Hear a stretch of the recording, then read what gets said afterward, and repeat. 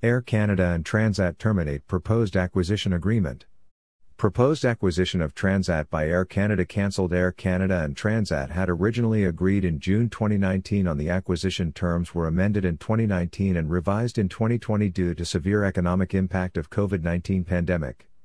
Air Canada and Transat AT Incorporated announced today that they have mutually agreed to terminate the arrangement agreement for the proposed acquisition of Transat by Air Canada. Air Canada and Transat had originally agreed in June 2019 on the acquisition, the terms of which were subsequently amended in August 2019 and then revised in October 2020 as a result of the severe economic impact of the COVID-19 pandemic. As previously disclosed, the acquisition was conditional on the approval of various regulatory authorities, including the European Commission (EC).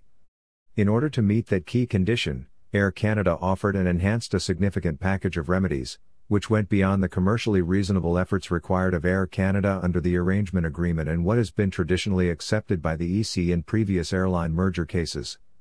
Following recent discussions with the EC, it has become evident, however, that the EC will not approve the acquisition based on the currently offered remedy package. After careful consideration, Air Canada has concluded that providing additional, onerous remedies, which may still not secure an EC approval, would significantly compromise Air Canada's ability to compete internationally, negatively impacting customers, other stakeholders and future prospects as it recovers and rebuilds from the impact of the COVID-19 pandemic. Especially in this challenging environment, it is essential that Air Canada focus on creating the optimal conditions for its full recovery by preserving and leveraging all of its key strengths and assets, including its strong employee culture.